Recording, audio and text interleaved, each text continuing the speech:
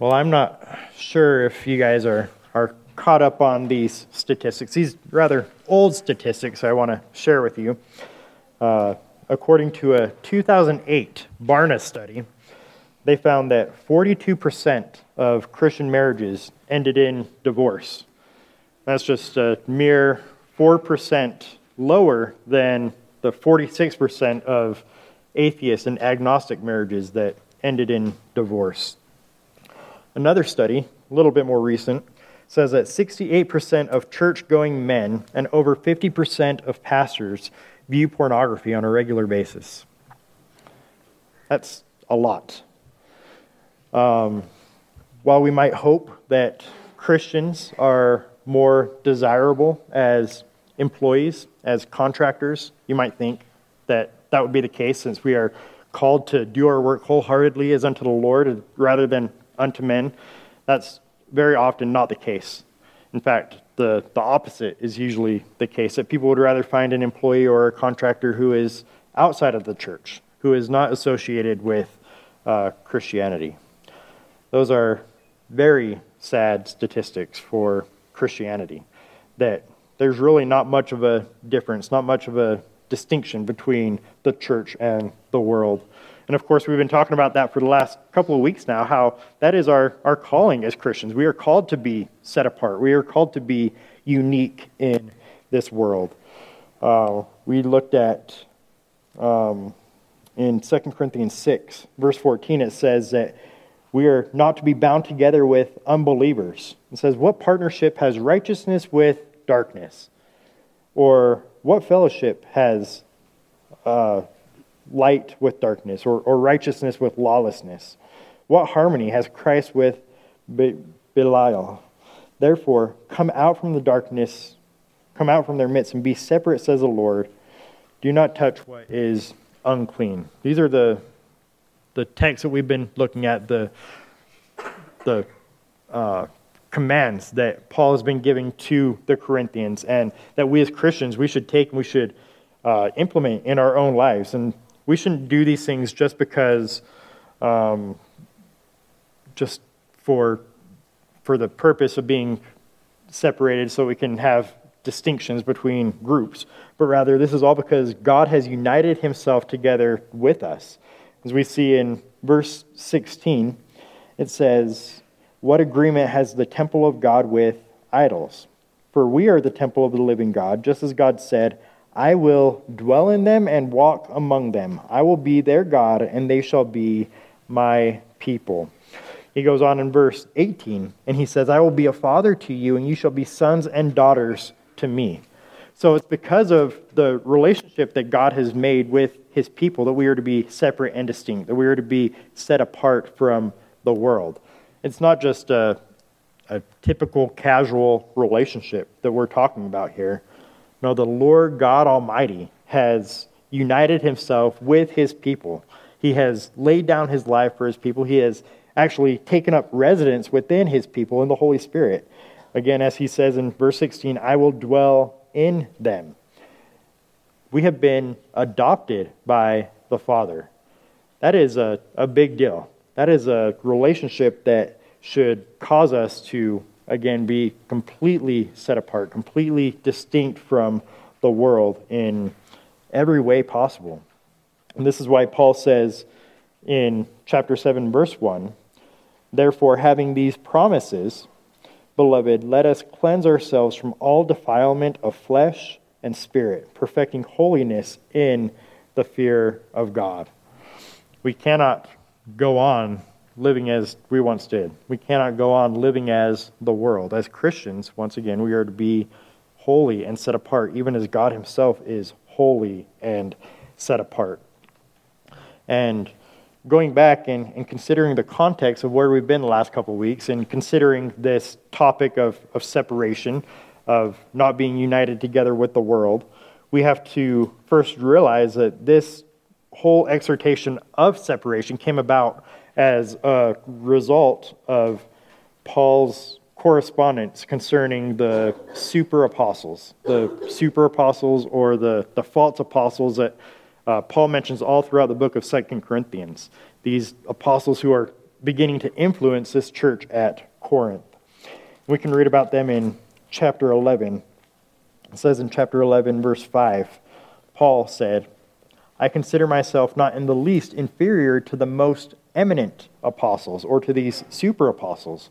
Again, these men who were coming in and they were trying to supersede Paul and the authority that he had there in Corinth, and he was trying to downplay his influence amongst the Corinthians. Farther down in that same chapter, in verse 12, it says, "But what I am doing, I will continue to do, so that I may cut off opportunity from those who desire an opportunity to be regarded just as we are in the matter about which they are boasting. For such men are false apostles, deceitful workers, disguising themselves as apostles of Christ." And so a major part of why Paul is even writing this letter is to set himself apart from the super apostles, from these false apostles, so that they might not have as much influence and power and authority in Corinth and lead the Corinthians astray. And we have rightly made application to how we ought to understand this section about being separated and being distinct and set apart, talking about how we should be set apart in our friendships, be set apart in our marriages and our business dealings. We shouldn't be identified with the world. However, we have to remember that the whole reason Paul brought this up was because of the super apostles. We have to keep in mind Paul's original context as he was writing this out to the Corinthians in 55, 56 AD, clear back in the first century. He wasn't thinking about you and I sitting here necessarily today in our personal relationships. The Holy Spirit, the capital A author, he certainly was, right? But we have to take in mind the original context. And prior to launching into this section on separation, we see a passage that is very similar to our text that we're in today. We are in chapter 7, verses 2 through 4, but chapter 6, verses 11 through 13 has a lot of similarities with what we're in today. Again, the text just prior to launching into the section on separation. Let me read that for you. 2 Corinthians 6, 11 through 13. And Paul says, "Our mouth has spoken freely to you, O Corinthians. Our heart is opened wide. You are not restrained by us, but you are restrained in your own affections. Now in a like exchange, I speak as to children, open wide to us also." Again, the Corinthians had to first be separated from their influence to these super apostles so they could be reconciled to Paul and to Paul's gospel. And that's why Paul kind of bookends both ends of this exhortation to be separated by this exhortation to the Corinthians to open wide to us.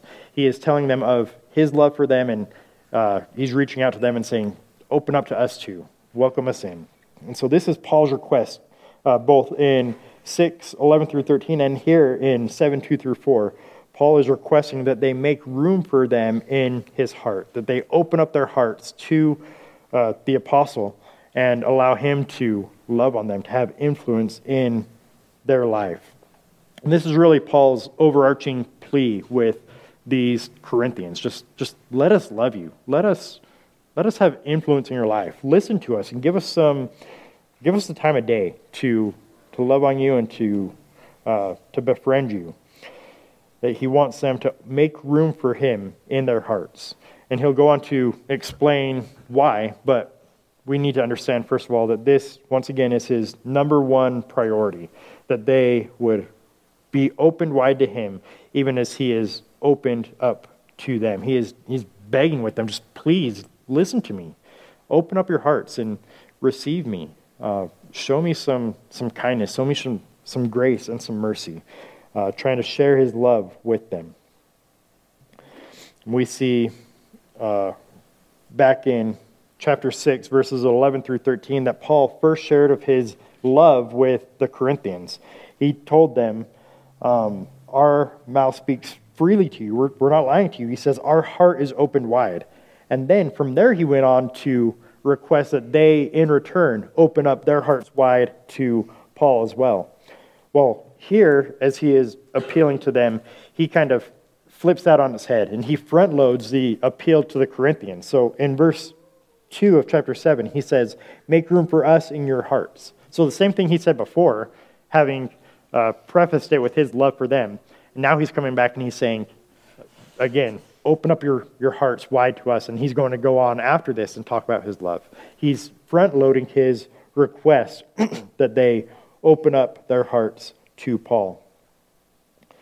And we know that Paul has a great history with this church, right? He spent 18 months with this church. He really cares for these people, for these Corinthians. They are his brothers and sisters. They are his friends. He's been through a lot of pain, a lot of sorrow, a lot of sin with the Corinthian church, right? They have no shortage of sin, a lot of tears. Paul loved them like a father would love a child. And the Corinthian church, they were like Paul's prodigal, right? Not the kind of church that you necessarily would think, oh, they're worth bragging about, right? They weren't the A+ student. They weren't the honor roll student.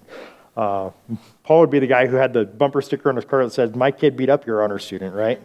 That was the Corinthian church. They weren't the ones that you think, oh, well, yeah, of course Paul is proud of them, because look at them. They're so great. They're so worthy. They're so honorable. On the surface, no, not at all. They were wicked and sinful, and yet Paul had care for them. Paul was concerned for them and wanted them to reciprocate that care and concern that he showed for them. And yet, they didn't. The Corinthians, they were closed off to Paul. Paul, who was their spiritual leader. Paul, who was their spiritual mentor. Paul, who was the founding pastor of their church. And yet they were cold toward him. They were hard toward Paul. Not open, not soft. They had entertained lies about the apostle from these false apostles, from these super apostles. They actually took the time to listen and to entertain them. And it seems as if some of the Corinthians were actually swayed by the super apostles. And this absolutely grieved Paul. They hadn't taken seriously the repeated warnings of Paul to be careful, to be on the alert, to watch out. Just this morning in Sunday school, we were looking at the difference, of the distinction between the role and relationship between pastors and laymen, seeking to dispel different misconceptions that we can have, thinking that that pastors are somehow better, that they are more spiritual. And we were talking about how the Holy Spirit is actually indwelling every individual believer within the church to the same degree, that we who are Christians, we are all Spirit-indwelt believers. There isn't a vast distinction between the pulpit and the pew and how God works within the hearts of the individuals who are represented by each. We are controlled by the same Spirit. There is one Lord, one faith, one baptism, one God and Father of all, who works in all and through all. And we have to realize that we are united together by that unity that comes from the Holy Spirit. And yet this passage does offer us a good opportunity for us to ask ourselves the question of how we are allowing our hearts to be open to and led by our spiritual leaders. We can find a good summary of what pastoral ministry is to look like in 1 Peter chapter 5, verses 2 and 3. Peter there says to pastors to shepherd the flock of God among you, exercising oversight, not under compulsion, but voluntarily, according to the will of God, and not for sordid gain, but with eagerness, not yet as lording it over those allotted to your charge, but proving to be an example to the flock. Leaders have a responsibility, an obligation to lead the flock, to care for the flock, to exercise oversight over the flock, according to the will of God. That doesn't mean that we are to be in 100% agreement with church leaders or to find 100% approval with church leaders. But at the very least, we should be listening to to them, hearing them out, not having our hearts closed off to them, as the Corinthians did with Paul. Paul is pleading with them, open up your hearts, just give me a hearing. Listen to me. Let me be involved. Let me be included in your life, and particularly in larger decisions. It is good to pass these issues by your spiritual leaders and to consult with others outside of yourself. I'm often surprised at the decisions that many Christians will make just in isolation. They'll just make them by themselves off all alone without consulting anybody. Large decisions about where they're going to live, where they're going to work, how they're going to approach a big issue in life, and the way that they choose to raise their children. These are big issues. And we know from Scripture, from Proverbs, that there is wisdom in a multitude of counselors. And I do wonder how often these conversations are just avoided altogether, avoided entirely, because it is already just pre-assumed the response. That perhaps even the individual knows the outcome, knows the answer that they would receive if they were to take this to their pastor, if they were to take this to a spiritual leader. Think, for example, of somebody who is dating or interested in an unbeliever and wondering, should I date this person? And they could perceive already that if I take this issue before my spiritual leader, if I take this issue before my pastor, some kind of counselor or advisor, they're going to tell me no. And yet maybe if I take a verse over here and I kind of look at it sideways and ignore the verses around it, maybe I could see a way that I could satisfy my own gratification, right?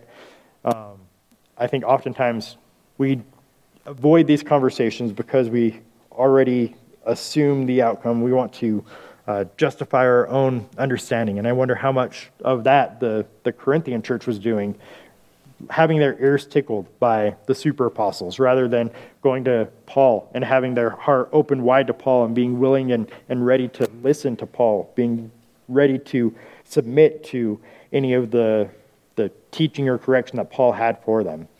The Christian life isn't meant to be lived in isolation. We're not to be lone renegades in our Christian walk. God has given gifts to the church, including pastors and elders and evangelists and the prophets and apostles, right? We have their words here. And the Corinthians had a living, breathing apostle right there among them, and they opted to ignore him. They refused to open up their heart to him so that they could be teachable and humble. That should be the mark of a Christian. That should be a mark of a believer, that we ought to be teachable and humble and have our hearts open wide, ready to listen, to receive, to love. And that's certainly not the mindset, the mentality that the church at Corinth had. And I think we can take and apply this too to you kids, not just to the little kids, but to those of us who still have living parents. I wonder how open we are to their counsel, to their advice. One of the first verses that we taught our kids, and I think most people teach their kids, is Ephesians 6:1, right? Children, obey your parents in the Lord, for this is right. And of course that changes throughout life. However, we're always to honor our parents, and I think that there is great wisdom that we can gain from not only our biological parents, but from those who are more mature, spiritual fathers and mothers in the faith. I think we do well to listen to them, to have our hearts open wide to them so that we can be teachable and humble, not making these big decisions in isolation, but looking to those that God has placed in our lives as spiritual leaders for advice, for his direction in our lives. Again, Paul truly did care for these Corinthians, despite the fact that they seemed to want to do their own thing, despite the fact that they were following after other false apostles that Paul knew didn't have their best interests in mind. Paul still loved them. He still cared for them. He had a tender, compassionate heart for them. Again, just like a father would for a son, just like a mother would for her son or her daughter. I've been reading through 2 Samuel, and I've been reminded of the story of David and Absalom. You remember King David, right? The man after God's own heart, and his son Absalom was not a man after God's own heart. His son Absalom was wicked and rebellious. He wanted the kingdom for himself. He was jealous of his father David and his father's throne, and he sought to turn the hearts of the people away from David and toward himself. In fact, it says as much in 2 Samuel 15:13. It says there that a messenger came to David saying that the hearts of the men of Israel are in fact with Absalom. So he was successful in doing this, in this ploy to turn their hearts away from his father David. He would go out into the streets, out into the gates, and he would meet with the people, just the common folk, and he would let them kind of ramble and tell him of all their discontentments, what they didn't like about the king, what they didn't like about his leadership and the way that the country was being ruled and directed, and he would sympathize with them. He would let them complain and say, oh yeah, I can totally see that. And he would draw them over to his side, onto his team, against his father. And even one of David's own trusted counselors and advisors turned away from David and toward Absalom, and he began to give counsel and advice to Absalom rather than to David. And one of the pieces of advice that he gave to Absalom was that while David was out of town, he should go and sneak into David's palace and take his concubines up onto the roof and sleep with them in front of the whole nation, just publicly shaming his dad. This was the heart that Absalom had, to turn the hearts of the people away from David and toward himself. He was a wicked, sinful man. And again, he was successful in turning those hearts away from David, in much the same way that the super apostles in 2 Corinthians were successful to some measure in turning the hearts of the people away from Paul and toward themselves. They turned away from Paul toward themselves, just as Absalom turned the hearts of the people away from his father and toward them, ignoring the pleas of the father. And we see after Paul's request to open up your hearts to us, to receive us, to let us in, that he lists 3 reasons why Paul was able to make this request. He says in 2 Corinthians 7:2, "Make room for us in your hearts. We wronged no one, we corrupted no one, we took advantage of no one." These are the 3 reasons that Paul gives. And notice that these are 3 negatives, 3 things that Paul says, these are things that we didn't do. Neither Paul nor his companions wronged anybody or corrupted anybody, took advantage of anybody. And if you think about it, there are actually thousands of people who could say that same thing about the way that they treated the Corinthians. Tens of thousands of people who could say, well, we never wronged them, we never corrupted them, we never took advantage of them. And yet they didn't have the right to make this request that Paul made to them. They didn't have the right to say, well, just open up your heart to us. Be real with us. Be loving toward us. And so it's actually likely that these 3 responses are really 3 reactions, or these 3 reasons are really 3 responses or reactions to the super apostles, that Paul is actually lobbing away these accusations that are coming toward him from the super apostles, who are saying, well, Paul, he wronged you. He corrupted you. He took advantage of you. And so I think there's reason to believe that these were actual accusations that were being thrown at him from the super apostles. And taking them one by one, we see the first one, that we wronged no one. To be wronged, that word there means to be treated unjustly or to be injured. And Paul says, we never injured you. We always treated you rightly. We always treated you with absolute justice. This was so outside of the character and the nature of Paul to wrong somebody. This was outside of his focus, his purview, his desire in loving them and sharing the gospel of God with them. Back in chapter 6, verse 3, we see his heart, we see his desire, his motive.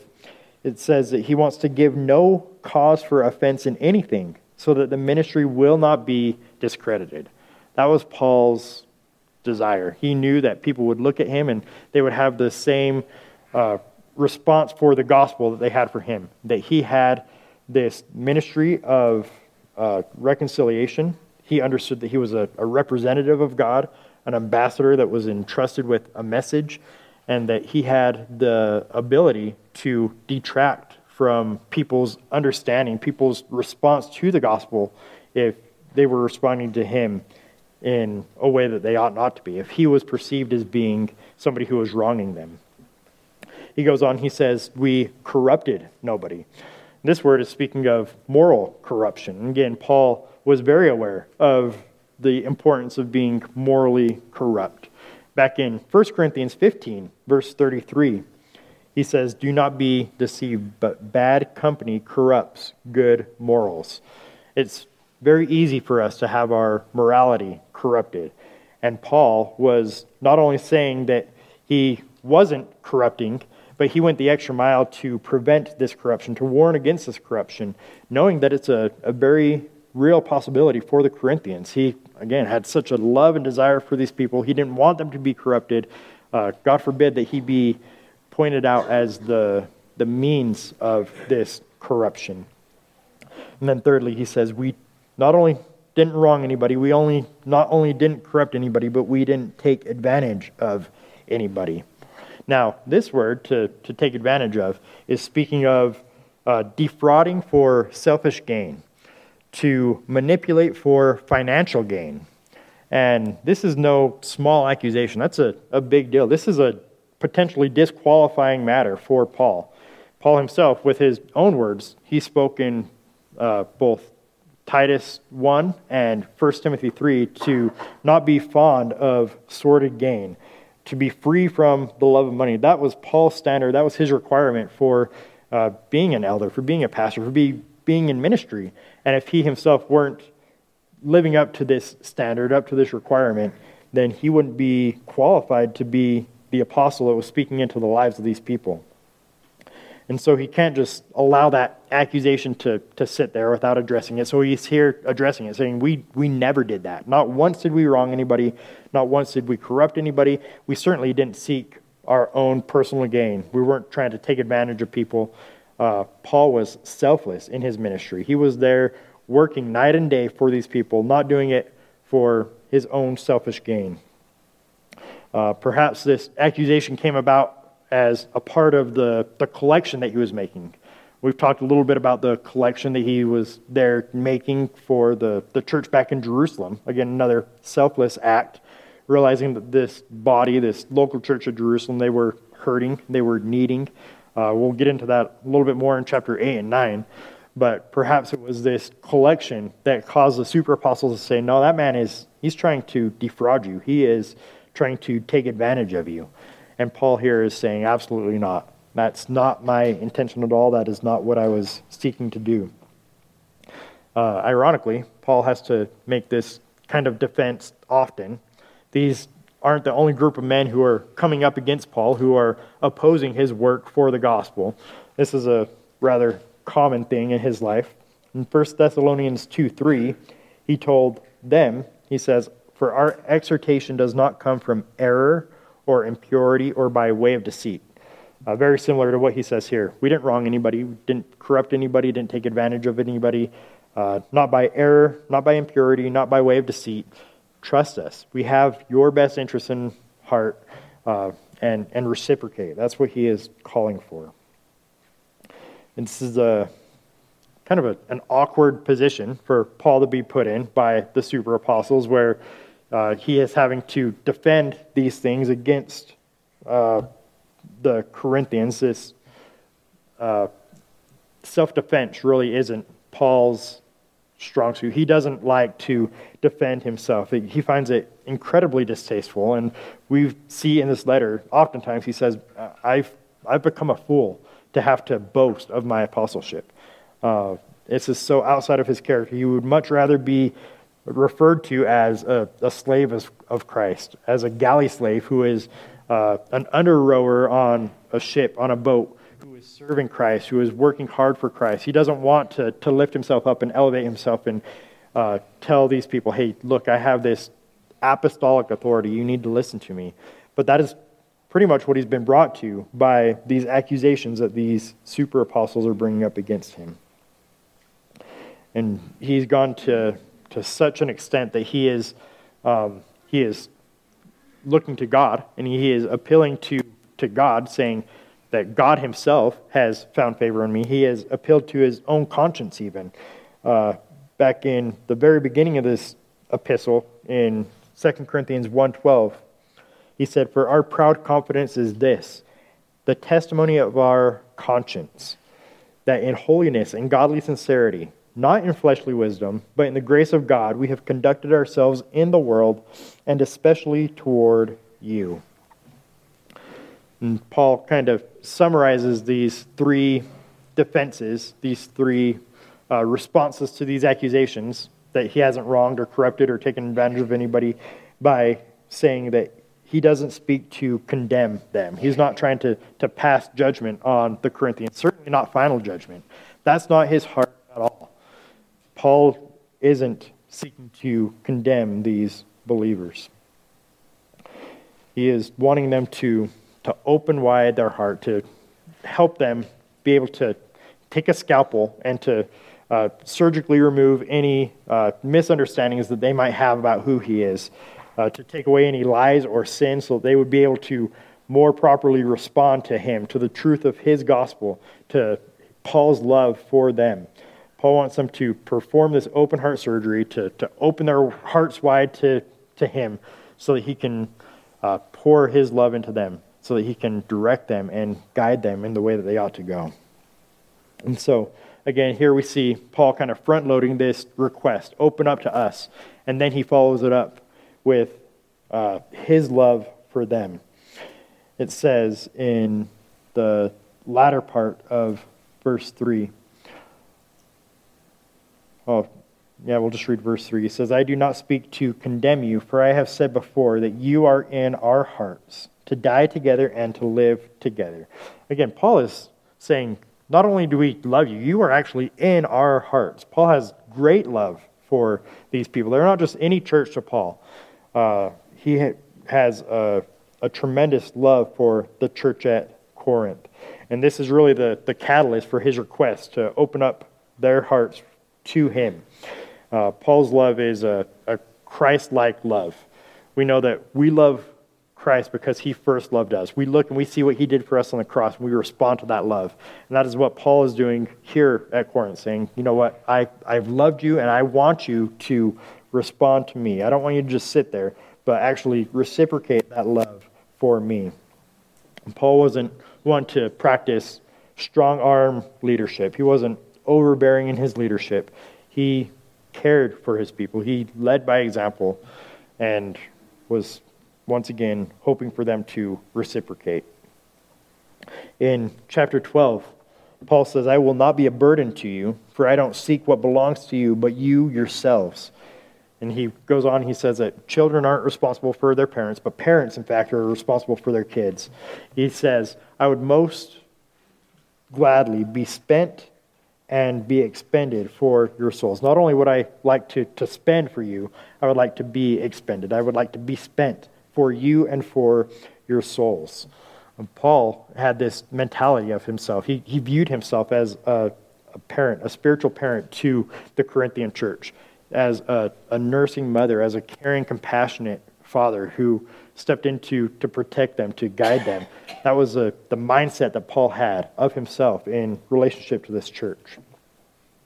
And going back to 2 Samuel and our excursion into the Old Testament, considering Absalom, I want to look at David's response to what Absalom was doing, what David was thinking as Absalom was running around, sleeping with his concubines and conspiring against David, trying to get all these people on his team. What was David doing? We can see in 2 Samuel 15, verse 30, that David went up to the ascent of the Mount of Olives, and he wept as he went. His head was covered, and he walked barefoot. He was barefoot, walking, weeping up a mountain. Not only him, but all the people who were with him were also covering their head, and they went up weeping as they went. David, having these attacks being thrown against him by his own son, responded by weeping, by taking off his shoes, clothing himself in sackcloth and ashes. This was tremendously burdensome for David. In chapter 18, verse 5, it says that David responded by charging Joab and Abishai and Ittai, saying, "Deal gently for my sake with the young man Absalom." And all the people heard when the king charged all the commanders concerning Absalom. So not only was David saddened by this, but he went the extra step and he said, you know what, this guy that's coming up against me, this guy that's coming up against my kingdom, my son who is coming up against my kingdom, deal kindly with him and do so for my sake. That's still my son. I know what he's doing is wrong. That's my boy. Don't harm him. And it says that he said that so that everybody heard. Joab and Abishai and these other names that are difficult to pronounce. He said it so everybody could hear. And yet, Joab didn't listen to David, but instead he went out and he killed Absalom. He killed Absalom brutally, as Absalom was hanging in a tree by his hair, and selfless or defenseless, just there by himself without any weapon, and Joab killed him.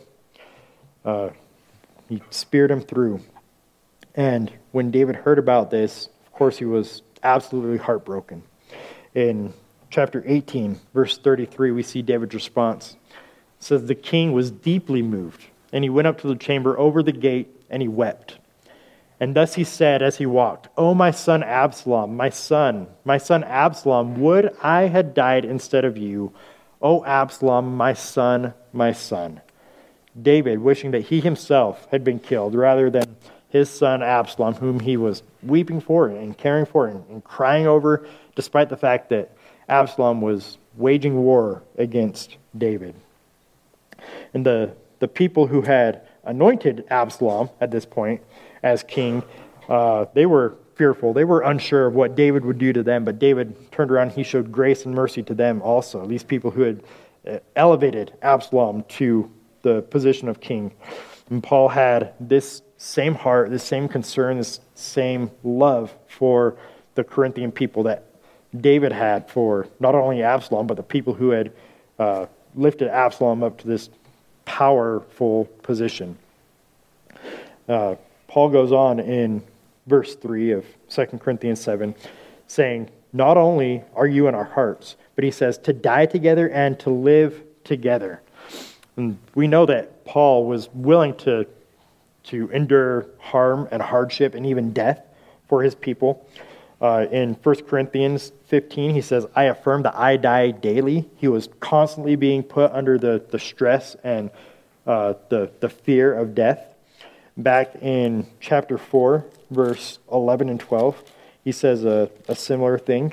He says, "For we who live are constantly being delivered over to death for Jesus' sake, so that the life of Jesus may also be manifested in our mortal flesh. So death works in us, but life in you."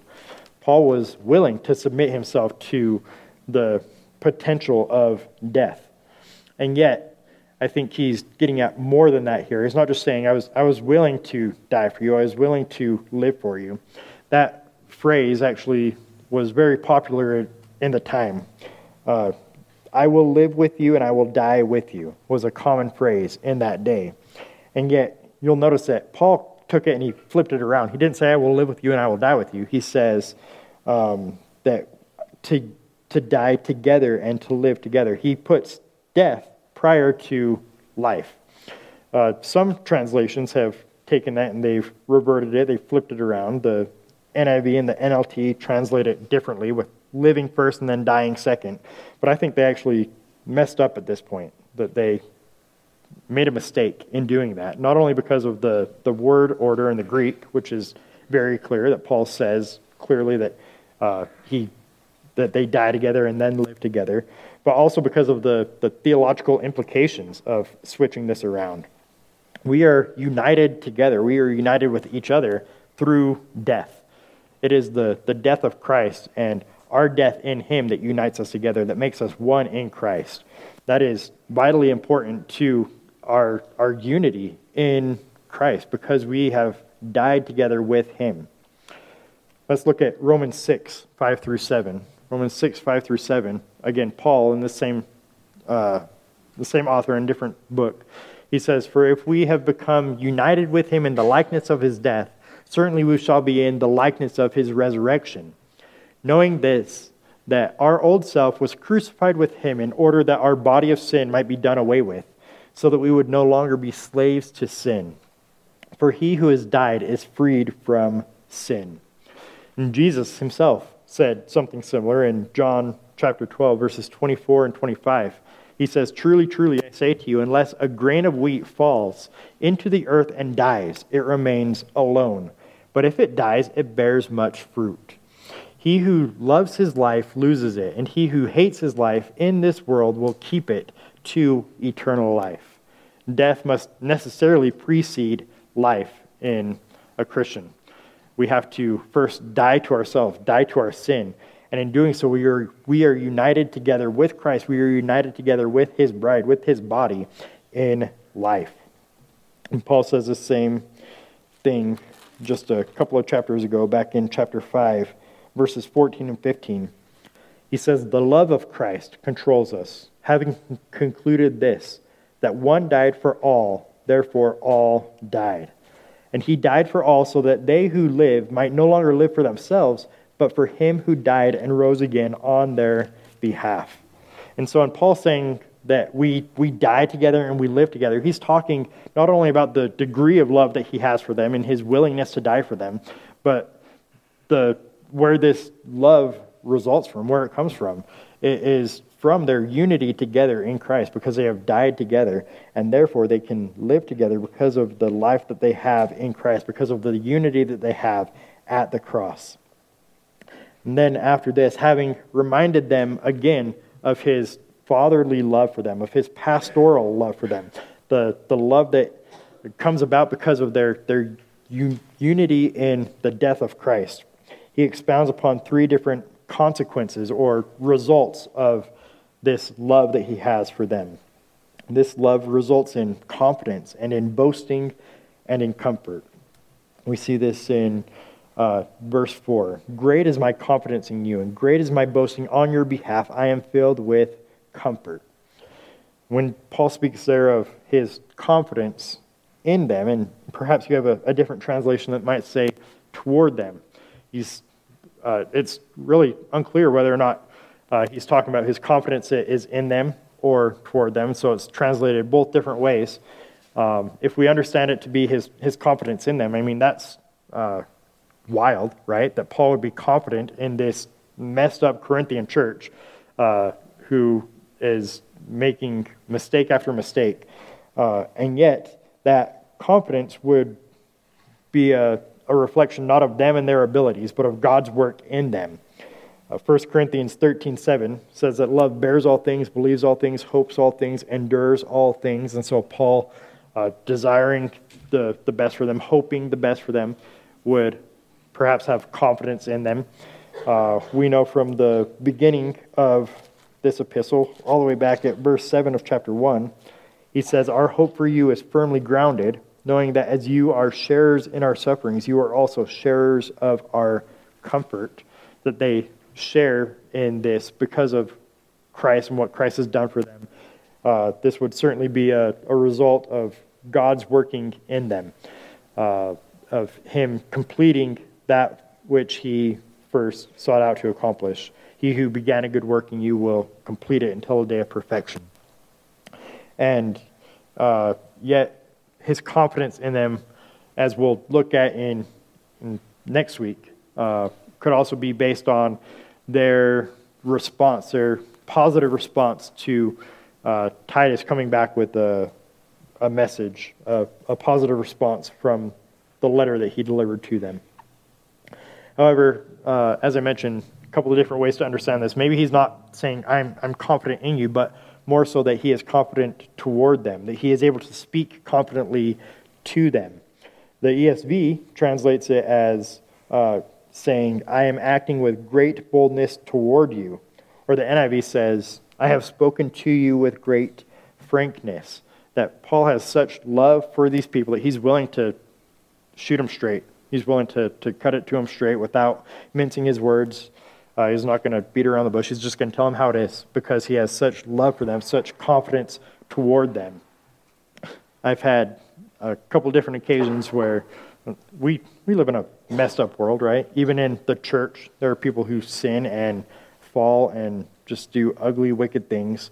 And I know that I've told people before, if you ever do that, I'm going to punch you in the face, right? In love, as a brother in Christ, because I have such confidence towards you. I have such love towards you that I'm willing to tell you that, even though that might not come across well, right? It's because of my confidence toward them that I'm able to speak in that kind of way. Wilfred Isaacs summarized this verse by saying that to you I speak boldly of your faults, and to others I speak no less boldly of your merits. I think that's a good way to summarize this, that he speaks boldly to them about their faults. He's willing to hit them straight, and yet he's willing to boast to others about their merits, which is the second thing we see, that Paul is boasting on their behalf. And Paul uses this word boasting only 11 times in all of his writings, and 7 times he uses it of this church at Corinth. Again, this messed up church at Corinth, he uses this word of 2 out of 3 times that he uses it about them, speaking about the boasting that he does on their behalf. In chapter 9, verse 2, he says, I know your readiness, of which I boast about you to the Macedonians, namely that Achaia has been prepared since last year, and your zeal has stirred up most of them to give toward this fundraising that he's doing for this church at Jerusalem. He goes on in chapter 11, verses 10 and 11, and he says, for they say his letters, no, that's the wrong one. Chapter 11, he says, as the truth of Christ is in me, this boasting of mine will not be stopped in the region of Achaia. Why? Because I do not love you. God knows that I do. He loves them so much that he's willing to tell them when they need to step it up, when they need to get their act together. He loves them so much that he's willing to boast about them to other people. And then another result of his love is that he is filled with comfort and overflowing joy for them. Not just regular joy, but overflowing joy. This is that he is overjoyed, a joy that is actually bubbling over. I think of those champagne glasses, right? And how you fill the top one and it kind of fountains all the way down, a little pyramid type thing. We do that all the time at our house. Not really, but that's kind of the picture that I get in my mind when Paul uses this word of bubbling over joy. He is just like a kid on Christmas, just super excited because of his love for this broken, messed up church. And in the coming weeks, we're going to get into how this overcoming joy is due, once again, to Titus bringing back a good report about these people. He has confidence in them because of this good news that we'll look at next week more fully, considering the report that he got that these people that he thought were once far off, maybe there's hope that he can be reconciled to them, that he can have this love rejuvenated and be reunited once again to them. But until then, you and I, we are to imitate Paul, just as Paul imitates Christ in his love for this church. We ought to imitate that in our love for one another, in our unity as the body of Christ, in our willingness to open up to one another, to love one another, to be transparent with one another, to be vulnerable. That is not an easy thing to do, but that is what Paul is calling the Corinthians to do. That is what I think you and I should do as his church, to live our lives as the body of Christ selflessly, willing to die together, willing to live together because of the death that we have in common in our Lord. We are united in his death, and we should be united in life through Christ. Let's pray.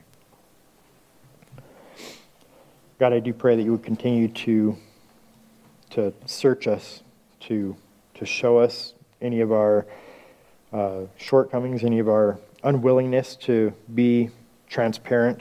If we have closed, hard hearts, God, expose that and teach us, train us up in the way that we should go. Help us to grow up into you, into our head, so that we could become more and more like you, so that we could be separate and distinct and set apart. God, let us not be a bad testimony to you, but let us be loving and gracious and kind. May the world know that we are Christians because of our loving you. God, thank you for your death. Thank you for your uniting us together in one body, one faith, one baptism. God, help us to live out our lives in a way that honors you. Amen.